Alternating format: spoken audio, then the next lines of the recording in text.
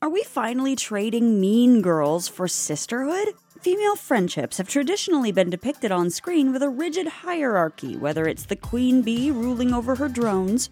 She's the queen bee, the star. Those other two are just her little workers. Or the heroine protagonist with her less important sidekick. Feels like I gotta love and I know that it's all mine.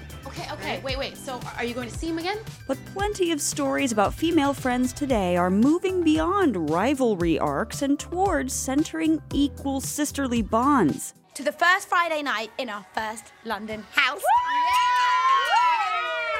And to many more Friday nights. Recent representations of friendships between young women have started to look more like what we're used to seeing in stories about older women, friendships that aren't disrupted by women having to strive in a cutthroat social pecking order or to snap the right job or man. Yeah, she might be a dick. But she's my dick!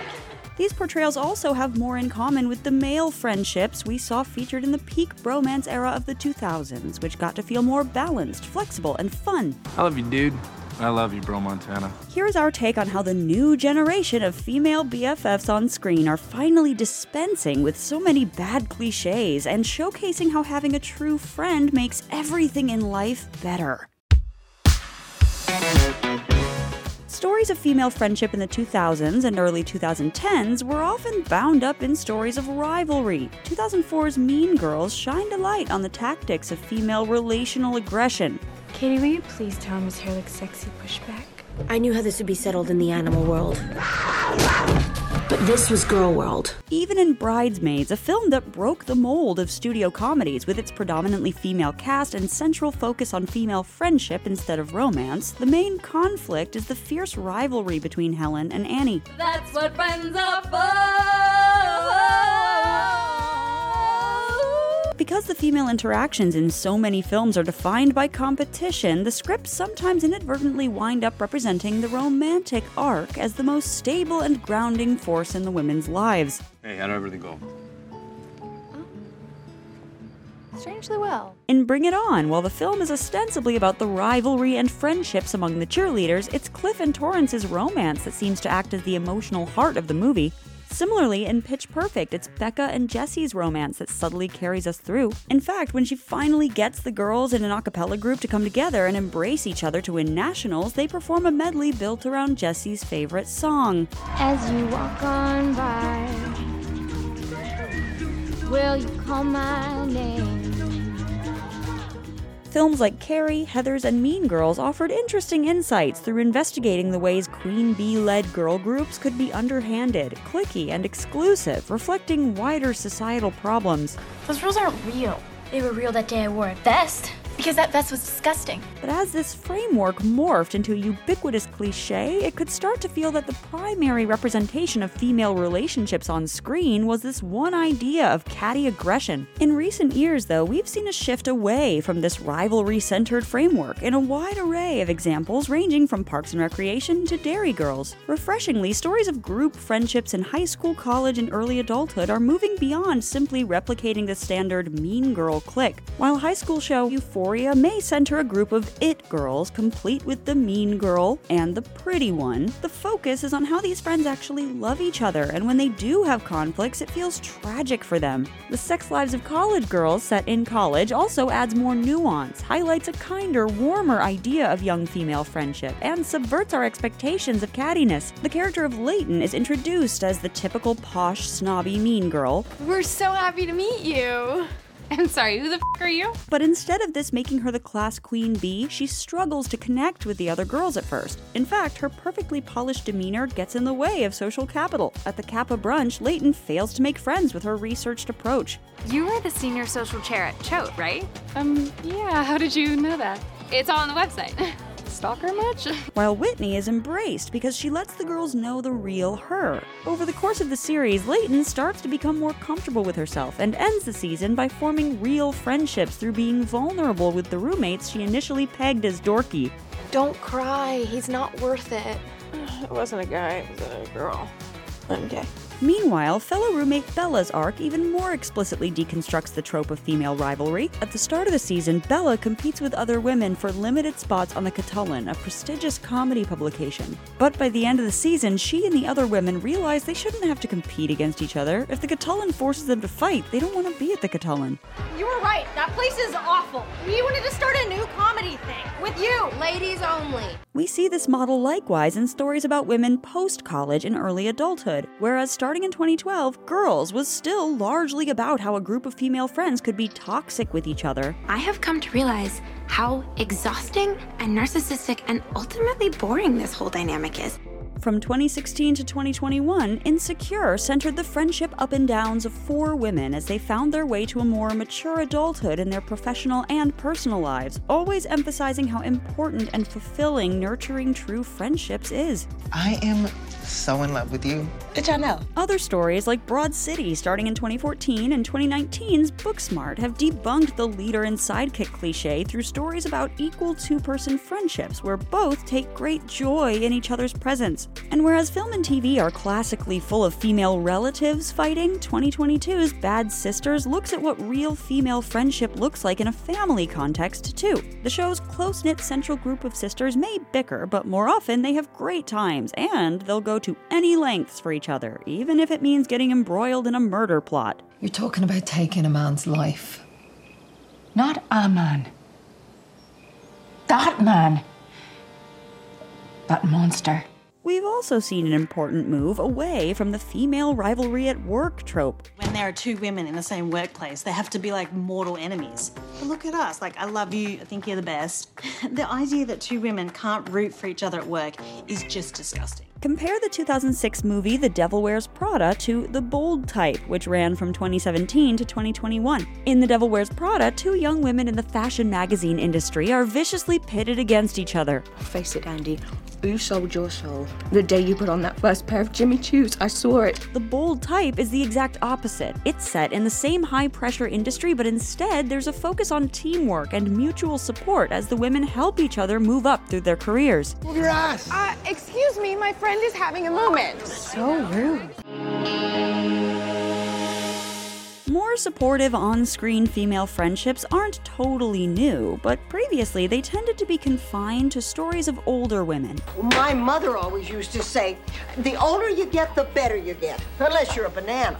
Whereas younger female characters are often depicted as being fiercely independent as they focus on their personal goals, older women get to be more community-oriented. We could already see some of this sisterly love and maturity in the foursome of Sex and the City, who were still pretty young, mostly 30-somethings in the original show, but feeling a little more established in life than the 20-something singletons they encountered. The only thing worse than being single and in your 30s in this city is being single and in your 20s. Yet in this era, the main characters are still self-motivated, each focused on their own path and obsessed with their romantic lives. How does it happen that 4 such smart women have nothing to talk about but boyfriends? When we revisit them in And Just Like That in their 50s, even as their lives have developed in different directions, they've learned to rely on their friends in an even deeper way. Though Samantha has moved on in life, the remaining ladies' worries feel bigger and more existential, but they deal with these bigger questions that come with age together.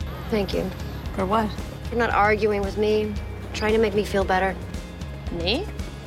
Argue?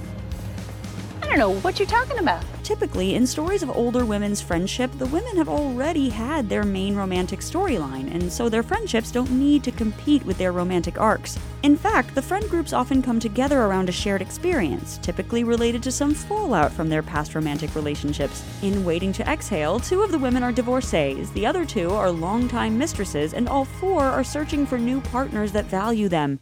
Here's the peace of mind and all the happiness that your heart and hand can hold, because Lord knows you deserve it. In First Wives Club, the women come together because they have all been mistreated by their husbands, and much like in Waiting to Exhale, they help each other restore their sense of self-worth so that they can get the comeuppance they deserve. You are never going to change. And I hope not. That's right. I hope none of us ever change. I hope we always get to stay the same, tired and happy. Both these movies end with some of the women pursuing new or rekindled romantic relationships, but other times the women in stories like these more explicitly reject the roles of wife and mother that society forces them into. In Thelma and Louise, their time on the run feels like a necessary emancipation from the trapped lives they were living. I don't remember ever feeling this awake. You know what I mean? Everything looks different. So rather than return to their oppressive roles, they decide to drive off the side of a cliff together. Other female friendships among older women reject conventional gender roles more subtly, without anyone driving off a literal cliff. Golden Girls focuses on a group of women trying to navigate being single at an age where they thought they were past these anxieties. When Rose begins dating for the first time since her husband died, she's understandably nervous about the prospect of having sex with someone new. Rather than sitting with these fears herself, she benefits from sharing them with friends who are supportive and encouraging, and she gets to move on and have this new romantic experience. But at the end of the episode, the best part seems to be going back home to be with her friends. It was wonderful. Oh, honey, this is terrific. Oh, I'm so happy, and I have you two to thank for it. More recently, Grace and Frankie, about a friendship that develops between two former female rivals after their husbands leave them for each other, highlights the same joys of finding a true friend later in life. While we may expect that the guarantee of happiness in old age is a long-term partnership or perfect family, stories like Grace and Frankie remind us that a friend who gets you, offers you fun, and supports you having new experiences can be the most amazing way to feel truly alive at any age. These stories undo some of the ways our society fails to prize friendship as an important value in life. And today, on-screen female friendships of all ages are drawing from these same lessons to emphasize supportiveness, community, and vulnerability among friends. Recent representations of friendships between young women take on an almost romantic tone. They're intimate and vulnerable. The only way you can be happy is if you're yourself. They're centered in the characters' lives. They're supportive and loving. You're smart as a whip, and you're cool under pressure. And maybe most importantly, they embrace play. Missed ya. I missed you. I missed you so much. Play can be crucial in forming who we are as people, especially when we're young. We often get to see young couples finding themselves through play in romantic montages, but the female friendship equivalent is typically a makeover or shopping trip montage that's more about the fashion than the friendship. Stranger Things subverts this trope. When Eleven and Max go on a shopping trip, their montage isn't about showing off clothing to the camera, but instead about Eleven finding herself, having fun, and coming out of her shell. You've never been shopping before, have you? Well, then I guess we're just gonna have to try everything. Through play, Max creates space for Eleven to figure out and understand the world she's living in. Before her friendship with Max, Eleven's life is defined by rules and boundaries. But Max does away with all these rules in one fell swoop, and we see a new side of Eleven begin to emerge. Come on. Where are we going? To have some fun. There's more to life than stupid boys, you know. And play isn't just being treated like romance in stories about young girls. In We Are Lady Parts, Sarah encourages Amina to embrace her inner rock star with an almost romantic feeling emphasis on play. Am I really that bad? Not bad. You're that good. You gotta own your freakiness before your freakiness owns you. Amina starts the series with a single-minded focus on completing her PhD and finding a husband. But as the series goes on, Sarah pushes Amina out of her comfort zone and repeatedly reminds her of how amazing and talented she is, until Amina admits that she loves being a part of the band and just wants to play. You know what? I really like it. I just want to play. Everything I Know About Love also explores the importance of play in friendship even as you become an adult. Maggie, Birdie, Nell, and Amara are all entering adulthood together, but when they lean too far into the idea of themselves as adults, it disrupts their friendship. We have to grow up and have our own lives. But you don't want that. You just want Nathan's life. It's when they're in their more playful moods that their friendships feel strongest. When Maggie and Birdie are in playful moments, they have a chance to reflect and remember why they became friends in the first place. The show emphasizes this by cutting between sequences of Birdie and Maggie dancing as adults and doing the same dances as teenagers. Sometimes I think you remember more about me than me. Of course I do. That's the whole point of being best friends with someone your whole life. Instead of being a major source of negativity or tension in the story, these female friendships nourish, motivate, and ground the characters like a romantic story arc traditionally would. While the rest of the world may be trying to encourage these women to grow up or change who they are to better suit a job or a boyfriend, these female friendships get to be about connection, self-love, and play. The roadmap culture has given for young women coming of age has historically been pretty narrow. Even as we've moved through waves of feminism, there has still been a sense of individualism that's pervaded. In fact, sometimes that individualism has been conflated with feminism. Female success has been equated with career advancement, romantic success, and making it on your own. Oh, wish me luck. What for? I'm gonna go get one of those job things. But female friendships on screen are shifting away from that framework. We're starting to celebrate the value of the collective over the individual, and to celebrate community as essential, nourishing, and crucial to discovering who you are. Jobs and relationships may come and go, but these closer sisterly bonds are forever. Now we're representing them with the importance they deserve. Go leave that legacy in the world.